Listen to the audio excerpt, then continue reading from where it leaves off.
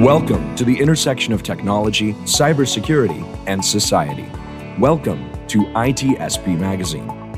Every company has a story to tell, from the small startup to the large enterprise, and everything in between. This is one of them. Knowledge is power, now more than ever.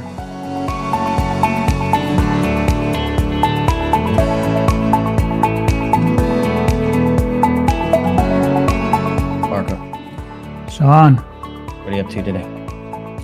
I don't know what I'm up to. I know what I want. I want to hear a good story. I'm always up for a good story. Well, you're in luck because it is story time today, and go figure. Go figure. And it's interesting because things grow and become different things over time. And I think we have a story of a transformation here, where an organization found huge success in one particular area, and then realized that could do so much more good for a wider audience, delivered through a different means or through a different mechanism. And I'm obviously being very cryptic here. I was going to say the same exact thing. You're being very cryptic. Hopefully it's a little intriguing for those listening.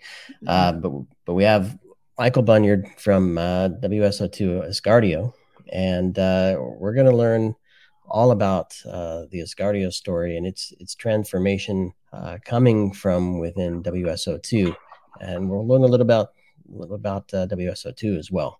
Michael, thanks for joining us today. And hopefully the start of a long journey for many listening who need what Asgardio have to offer in their environment. And so let's just get into that.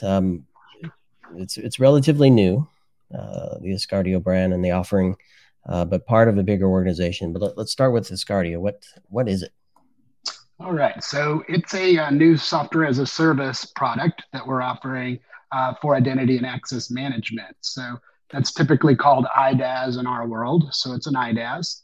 And it helps developers to be able to create really good seamless login experiences, whether they're building out mobile apps or web applications. And since it's delivered as a service by us, then the developers can not have to worry about infrastructure and maintaining the product and such. They can just register for the product. They can use it. There's a free tier. And then they can see how easy it is for them to just add single sign-on or authentication flows into their apps, like literally something that they can do in minutes. So that's what Asgardio is all about.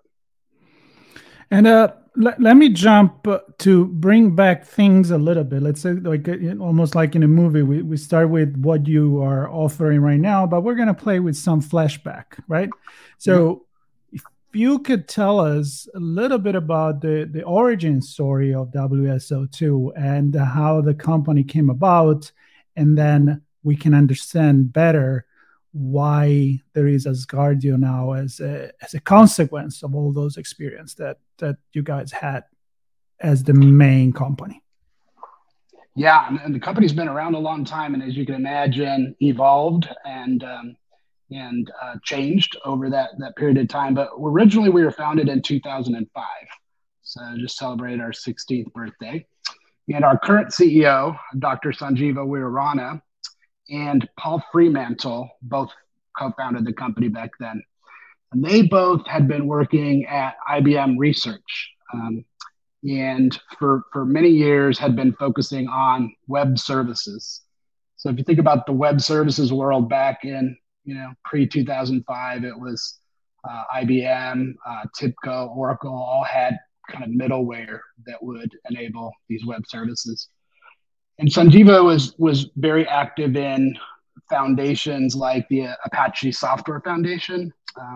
So he began to develop a real passion for open source. So kind of his world was web services and open source.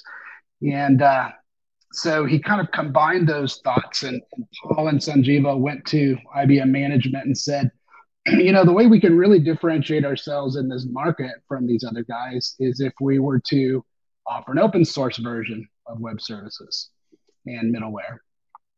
And this is not something that IBM was interested in at the time. This kind of predates their acquisition of Red Hat, which of course makes them very all in on open source. But at that point in time, it wasn't an interesting business opportunity for IBM. So ultimately, Sanjeeva and Paul left the company and founded WSO2.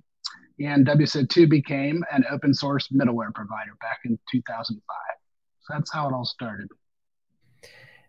It's not hard to look at perhaps why IBM wouldn't want to do open source, right? How do you make money? But there was a vision and a passion, I presume, for the two co-founders that sure, they want to build a company and certainly generate revenue, but there was more to it than that for them, right?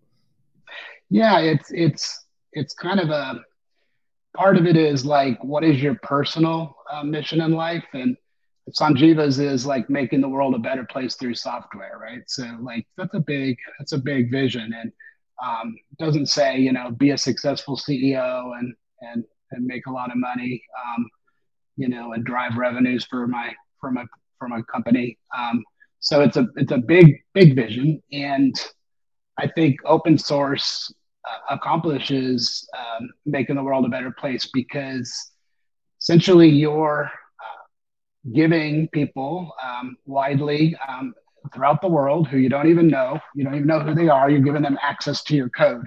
So it's like the antithesis of what software companies usually do, right? Everything's proprietary, intellectual property. Let's have a lot of lawyers and sue anybody that does anything like us and get patents. Totally different mindset there. So part of it, I think, comes from that, personal vision Sanjeeva had of wanting to do something good. And I'll go a little bit further into other aspect that comes into play there. And that's Sanjeeva was from Sri Lanka. When he worked at IBM, he was living in New York. He's educated in the US. He moved back to Sri Lanka to found WSO2. And part of his vision was also to make Sri Lanka a better place. So at the time, Southeast Asia was generally, people were employed kind of as outsourcers for services company. Like people would outsource services to Sri Lanka. And but there wasn't any technology companies that were building products and building software based in that area of the world. And part of what Sanjeeva wanted to do is create an ecosystem in Sri Lanka that provided the right education in the universities for potential developers, offered opportunities for developers to get real world experience, offer the opportunity for them to get higher education. He himself was a PhD. So as he was starting WSO2, he also founded the Lanka Software Foundation. And that mission was like, let's build this ecosystem of technology and product development based in Sri Lanka. So you could see but there was two aspects of him trying to make the world a better place. And the whole, for open source to work, what you have to do is you have to make your software easy to consume by developers, right? You have to make those developers' lives as easy as possible. So you give them, great documentation, you give them SDKs, and you give them, agents to perform tasks.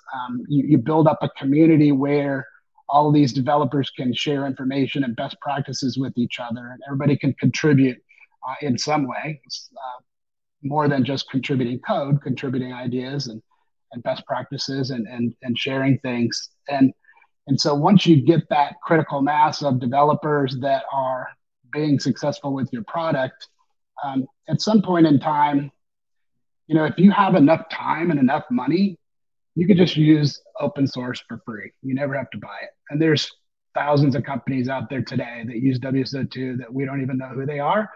But we have an idea because we see them in our communities and they join us on, webinars and different things. And it's fine. It's great that they're using our product for free and that they're getting benefit out of it. because they have time and money. They can have developers work on that open source code base and modify it and accomplish their objectives. I was going to say, Michael, and Mark, you can jump in. I think that really drives the vision, right, that he had, which is to make, you said it more eloquently than I will, but to make software available and useful, right, for the community. And it's really, yes, WSO2 has put a lot into creating that initial round of open source and continues to invest in it. But the community engagement, right, raises the bar, makes it even better. I presume contributions to the documentation as well, and the agents that make it all possible and really use. So it's development tools and source for developers by developers.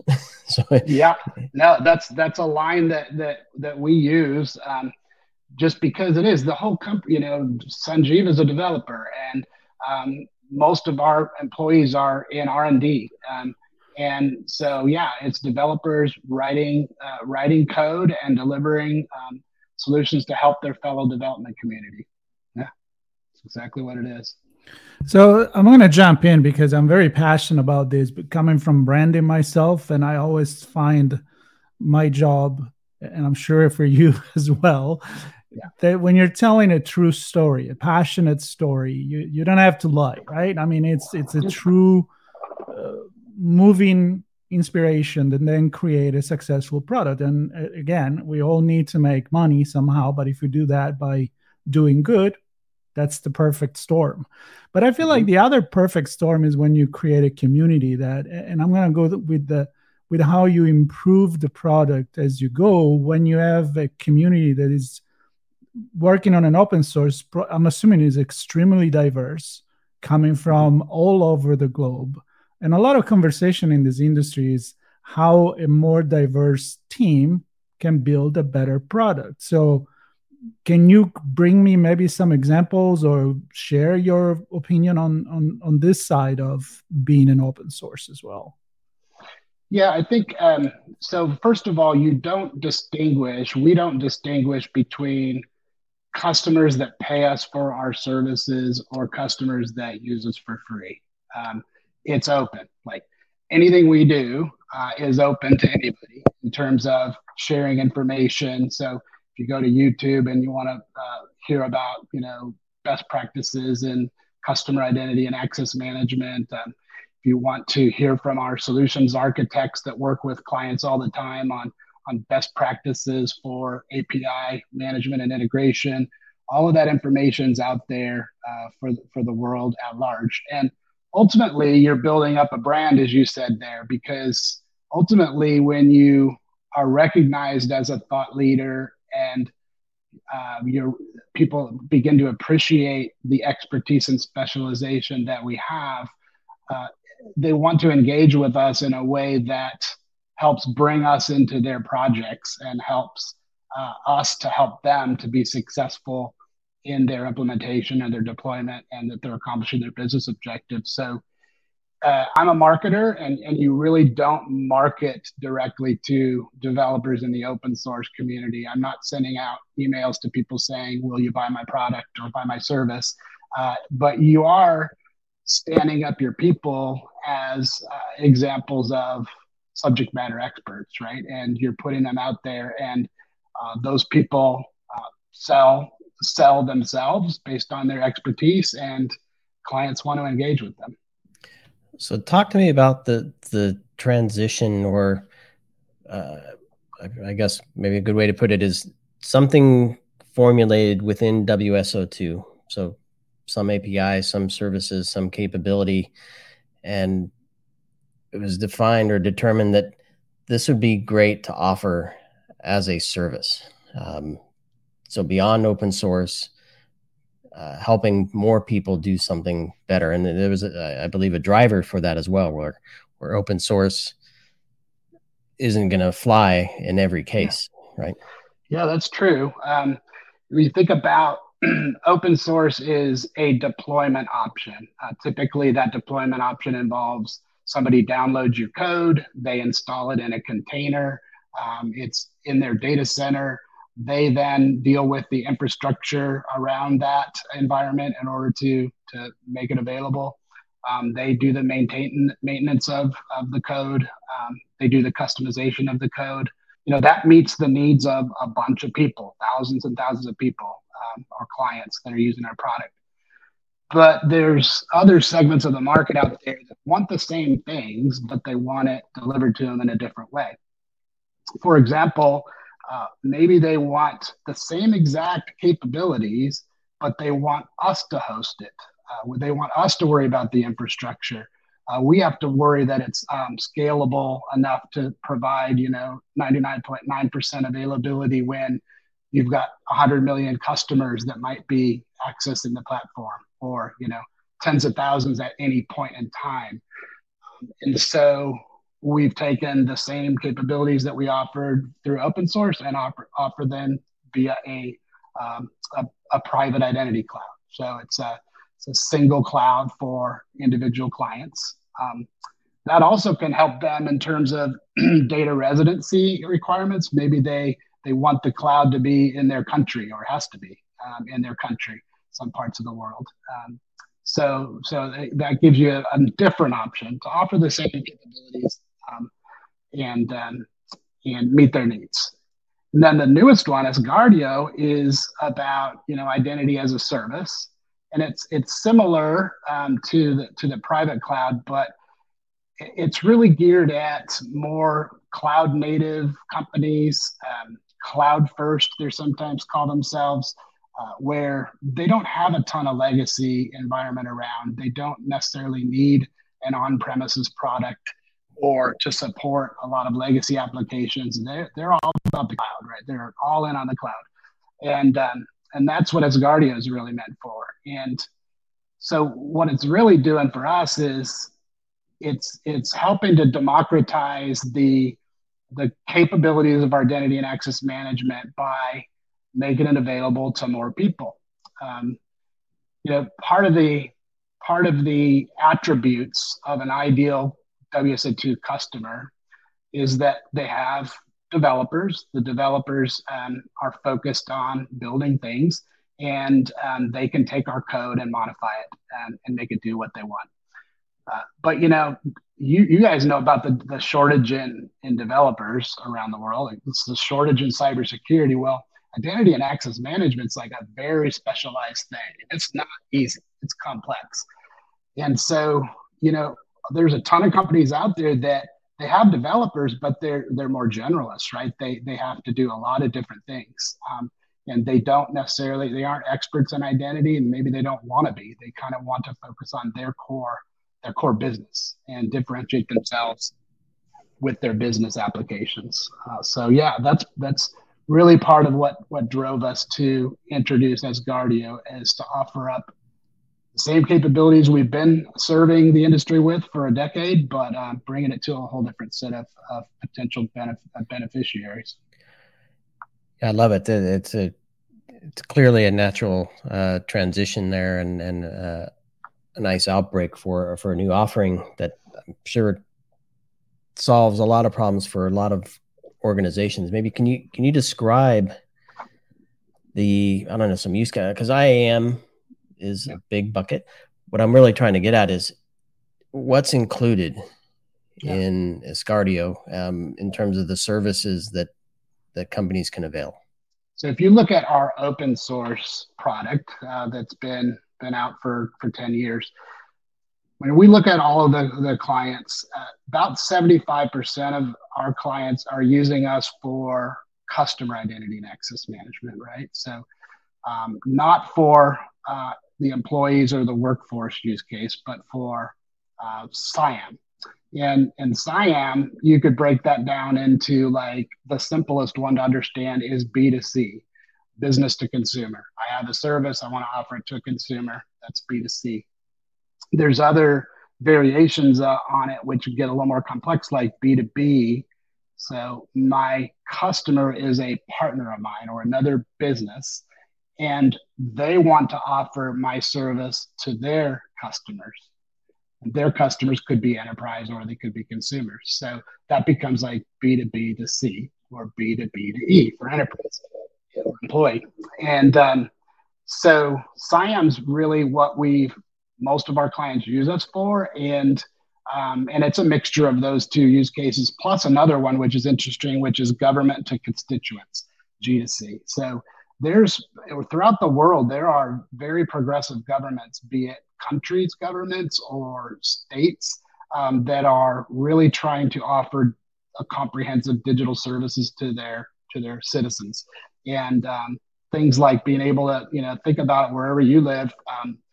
Wouldn't it be nice to have a single identity and single login experience for every service you are consuming from your government, be it local, state, federal, whatever. And we've actually there's some leading edge areas of the world. A lot happen to be in the Middle East, UAE, Qatar, India, countries that are really being progressive, even more progressive than financial services in those countries. So that's another area. So long answer is we focus on CIAM. That's our sweet spot. Yes, we can support workforce use cases, but CIAM's where the action is right now. And the reason I think is because of partially the induction of the pandemic was one of the big accelerators for CIAM. Because if you think about it, if you were a mom and pop shop and you didn't have an online presence, you needed to get one real quick with the pandemic. If you were already somewhat mature in your CIAM capabilities, you needed to get to that next level because business is going digital now and not in person as much. And your competitors are moving quick that way. So that's why just huge interest in the whole topic of providing a great experience for your customer. And that great experience has to have two things. It has to be super smooth, frictionless, easy, but also has to be secure, as you might understand, just because of all the breaches. And so I love to hear those stories, the government that are getting involved, and we hear that more and more where there is a service to the citizen that can be done, and I love to hear this. Are there any other stories, example of case studies that you can share with us where Asgardeo is used and is making the difference in our society and in our business? You mentioned the small business too. Do you have any other? Yeah, well, I'd say, one of our early customers was interesting. They were a very small startup, less than 10 people. They were launching a new digital service. At the time they approached us, they had about a 3-month time window to do their launch. And they had big expectations for customer growth. They would go from like 0 to 500,000 customers within the first year. And because they were offering a digital service, it was really important that they be able to onboard their customers in a very easy and simple way that was intuitive. And they realized that they weren't experts in seamless login experiences, multi-factor authentication, social identities, using different IDPs and repositories for customers. And so in essence, they approached us to use Asgardeo so that they could, in essence, outsource the development of IAM to us and focus on their core business platform, which was the digital service that they were launching. And so that was really good because, prior to building the product, we said, startups would be a really good target market for us because there's a lot of them out there that need to deliver new solutions, and we do the CIAM stuff really well. So that was a great first one. The second one was another company that was also, they're a SaaS company. They deliver a great application. And again, they made the choice to, in essence, I would say kind of OEM Asgardeo under the covers. So that they could then make it easy for their customers to subscribe to their application, and they could manage their users. They could do all the things that they wanted to focus on from the core business and outsource IAM to the experts.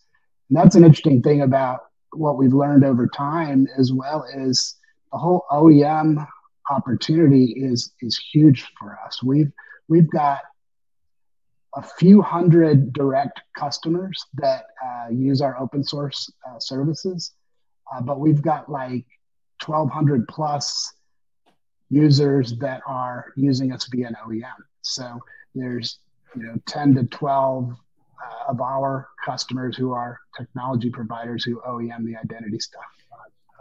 I can see that as a huge space, Michael, because as you were talking earlier, you were talking about the government use case, and all I can think of is healthcare. Yeah. even with just my own providers had some way of recognizing me so I could access all of my stuff. And yeah, wouldn't you love it if you could actually go to your primary care physician and have a single portal with your lab results and refer it to a specialist and have them able to get access to that. And every time you go to a new doctor, you don't have to fill out the same stuff over and over again. Wouldn't that be great? That would be fantastic. And then there's probably countless examples of that. That one obviously hits home personally, but so one by one, the lab, the doctor, the hospital, the specialist, they could presumably use this for their own portals, or somebody, as you described, could build a portal for them, which I think there are probably examples of this as well, that then offer that service to all those individuals. With that, you got it. That's a identity. Great way of saying it.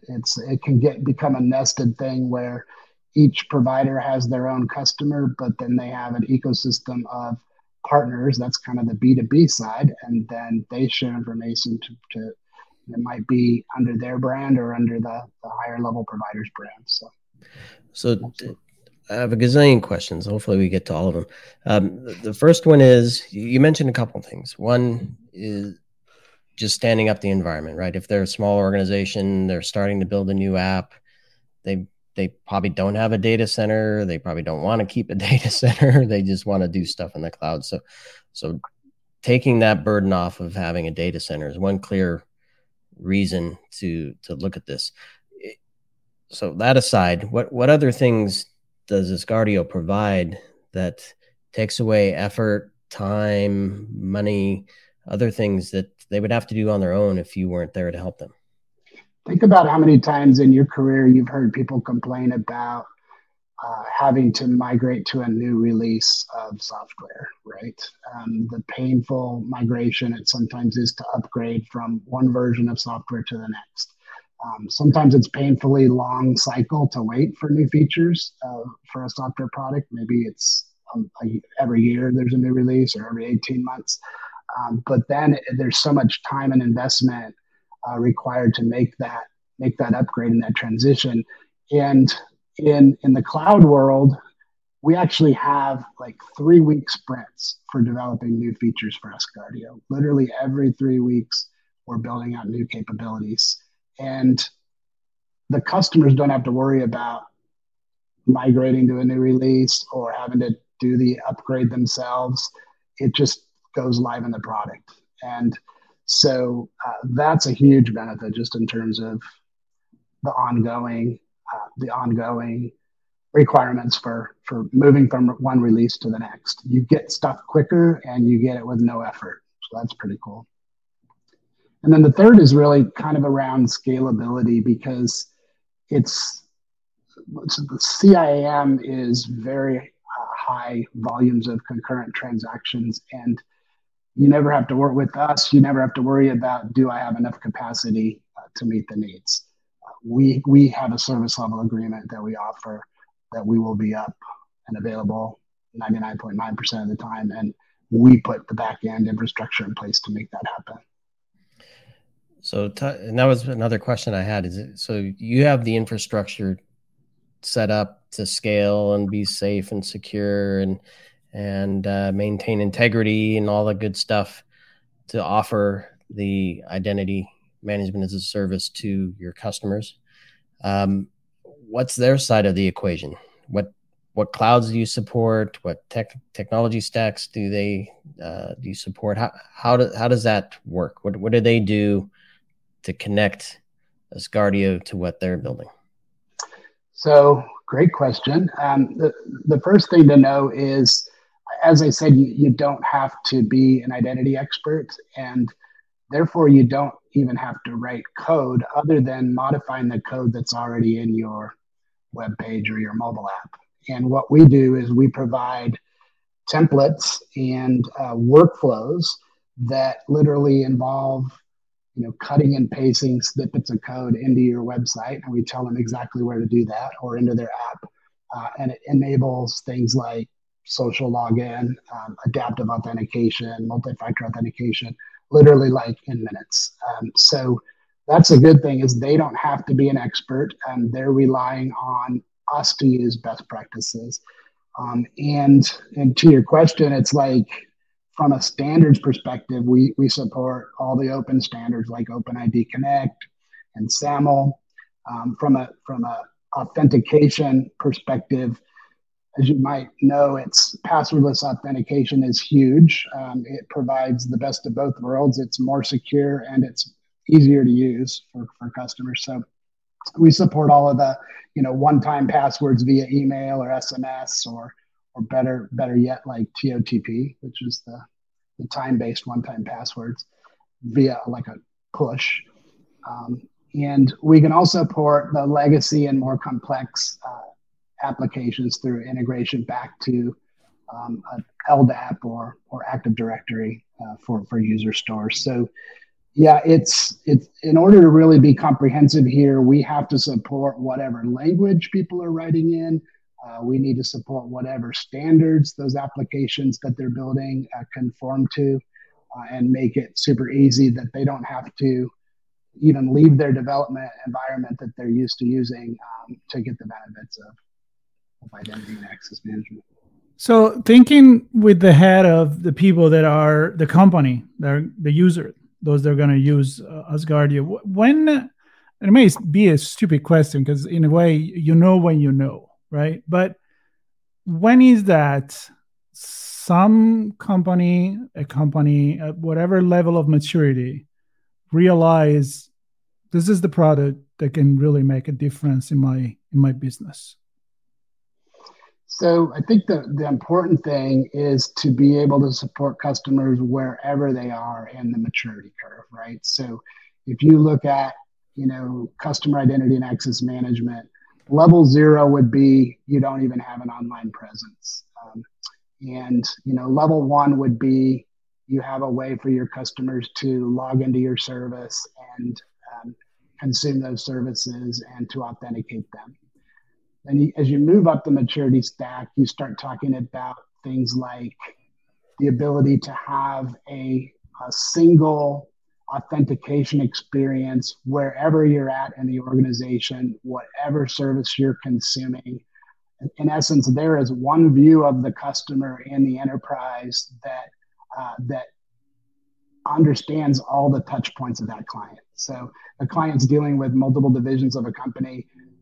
There's a single identity that's represented by that customer, and there's the ability to track all that information. And that becomes really an important step. It's called like the 360 view of the client, or something similar in most people's words. But that becomes really important to really get to the furthest level of maturity, which is, now that I have that single view of my customer, I want to integrate that into the rest of the business, into Salesforce, so my sellers know what's going on with that client, into the call center, into the marketing systems, into the finance systems. And I want to leverage that view of the customer so that I can give them a more personalized experience, so that I can offer them the right incentives at the right time based on what I know about them, et cetera. So you have to be able to support the client wherever they are in the journey.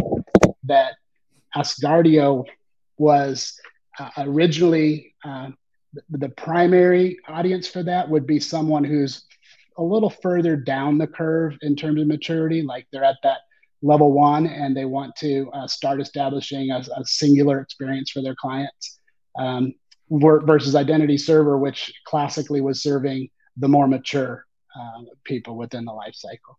So a different level of headache That's when they can start using it. Yeah. Well, I want to talk about that because you use the word experience a few times, and we talked about the development experience, right? So you can try to and the hosting that comes with that. You can try to set this all up and do it yourself, or you can leverage a service. Then there's the maintenance and ongoing, keeping it up to date and supporting the latest capabilities like passwordless logins and things like that. Are you gonna keep that up to date, or are you gonna focus on serving your customer with the stuff that you do for your business? That's another. So it's a developer experience there. And you talked about the broader company experience now when you start connecting that customer data and activity and behavior to the rest of the business, you can actually do better things for the customer experience. And this is my loop back around. All that is for naught if the identity experience sucks. Mm-hmm. Right? Yeah. So that has to be good. And that's not easy to get right. So talk to me about the actual customer experience, creating an identity, onboarding, and using the identity to access services. Yeah, so the stakes are a lot higher in the CIAM world because now we're talking about the customer is a revenue generating opportunity for the business, right? If they don't like you, they will go to your competition. And so a little bit different than the workforce scenario where you're trying to make your workforce and your employees productive and you're trying to make them happy. But at the end of the day, they're a little bit of a captive audience. And so, and it's more about cost savings and efficiency than it is about top line revenue generation. So part of the art of doing a good CIAM implementation is to reduce friction wherever possible. And by reducing friction, that means don't ask for a lot of information from a customer upfront. Never ask them for something that you already know about them. And progressively profile and allow that client to register as their level of engagement increases with you. So if you think about a great experience with any business that you do business with, it's wonderful to be able to go there, look on their website, check things out. The CIAM solution on the back end is actually, tracking what you're doing and seeing what you're interested in, and is able to then offer you a personalized approach to signing up. And you only ask them to sign up and give the bare minimum of information when you want to acquire that. And then progressively, as they want to do more with you, you ask them for more information. This is so much better than the old world of, answering 3 knowledge-based questions and setting up a unique password for them that meets some arcane requirements, right? So it's all about reducing friction. On the other end of that equation is customers want to trust that you're keeping their information safe and secure. And sometimes just double checking that they are who they say they are is not necessarily seen as a bad thing, right? So if somebody comes back to you and says, hey, we just want to double check that you are who you say you are, can you, take this one-time code and enter it in here, so we're double checking. Generally, that's when you've done something a little differently than you have in the past. You're coming in from a new geolocation or from a new IP address or something else that you're doing that's a little riskier. That's called adaptive authentication. So it's like only step up and make somebody jump over a hurdle when the risk warrants it. And once you do that, make that as easy and seamless for them to authenticate as possible. I love it. And to me, what stands out is I'm just picturing an enterprise IAM solution. Trying to force fit that to these scenarios is just going to be a real pain. Yeah, I would say the 2 most common competitors we have to Asgardeo are customers that have written their own stuff.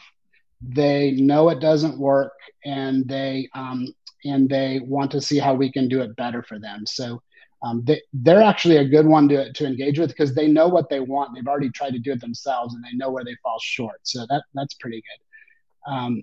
The other is those that have a little bit of wishful thinking, and they want to take their workforce solution and adopt it to support the CIAM use case.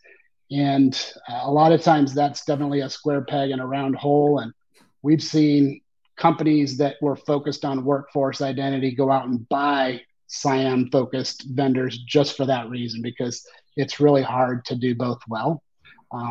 In the CIAM world has very unique and beyond the feature requirements that are needed. It's the attributes of, high availability and scalability and extensibility. Extensibility being like, how do you modify it to do exactly what you want to do and provide the user the experience that they need without having to write a lot of custom code.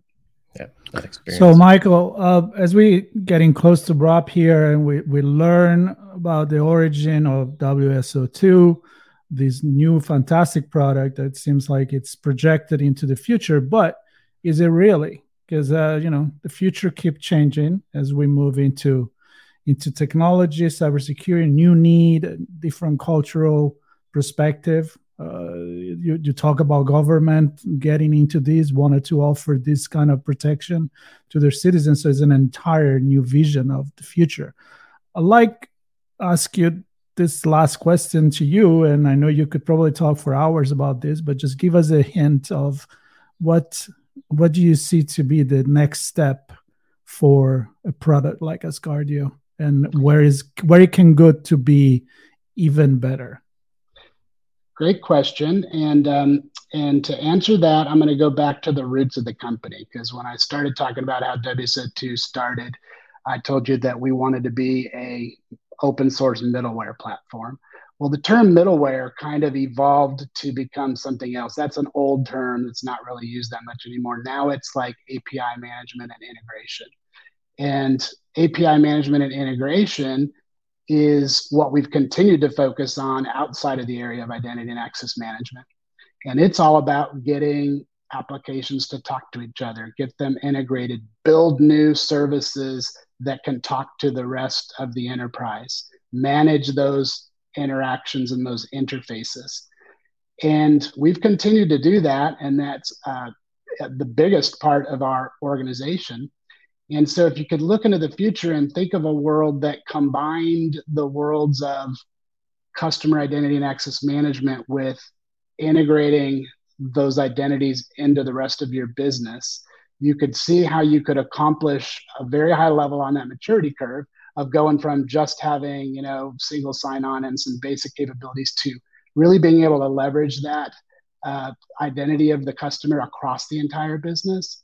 And you could also look in the other direction and say people that are now building out APIs would have a wonderful way to secure those APIs through an identity and access solution. So going back to the very beginning is kind of a good hint of where we're headed in the future, but doing it all from a cloud native identity as a service or infrastructure as a service type solution. I love it. And I can't get out of my head the fact that somebody could use this to build something for others and have that great experience all the way through for many, many people. The scaling of this and the ubiquity potential for this is just amazing. Yeah, and we're all potential customers of a good CIAM solution. Yep. Because we're all consumers. Yep, absolutely. Well, Michael, it's been fantastic chatting with you, getting the origin story for WSO2 and the formation and the launch of Asgardio and all that it does for identity for so many folks. And hopefully I'll get to experience it in some service I use as a customer at some point. Maybe I have already and don't even know. But yeah, a lot of times that's the case. It's all branded by the service provider, right? And we're just behind the covers. But no, it was great talking to you guys. And that's the dream of security, right? When it's not silent, intrusive it's and invisible. you don't even know it's there, but it actually works. And get it done. Thank you, Michael. Really inspiring conversation. Hope to talk to you again. Likewise, so and thanks everybody for listening to this story, all about Asgardio. There'll be show note links to the offering and ways to connect with Michael on social media. I would encourage you to do that, especially if you're building something that needs identity management. Why not turn to the folks at Asgardio for that? So thanks everybody for listening. We'll catch you on the next one. We hope you enjoyed this conversation. If you learned something new and this story made you think, then share itspmagazine.com with your friends, family, and colleagues. We hope you will come back for more stories and follow us on our journey. You can always find us at the intersection of technology, cybersecurity, and society.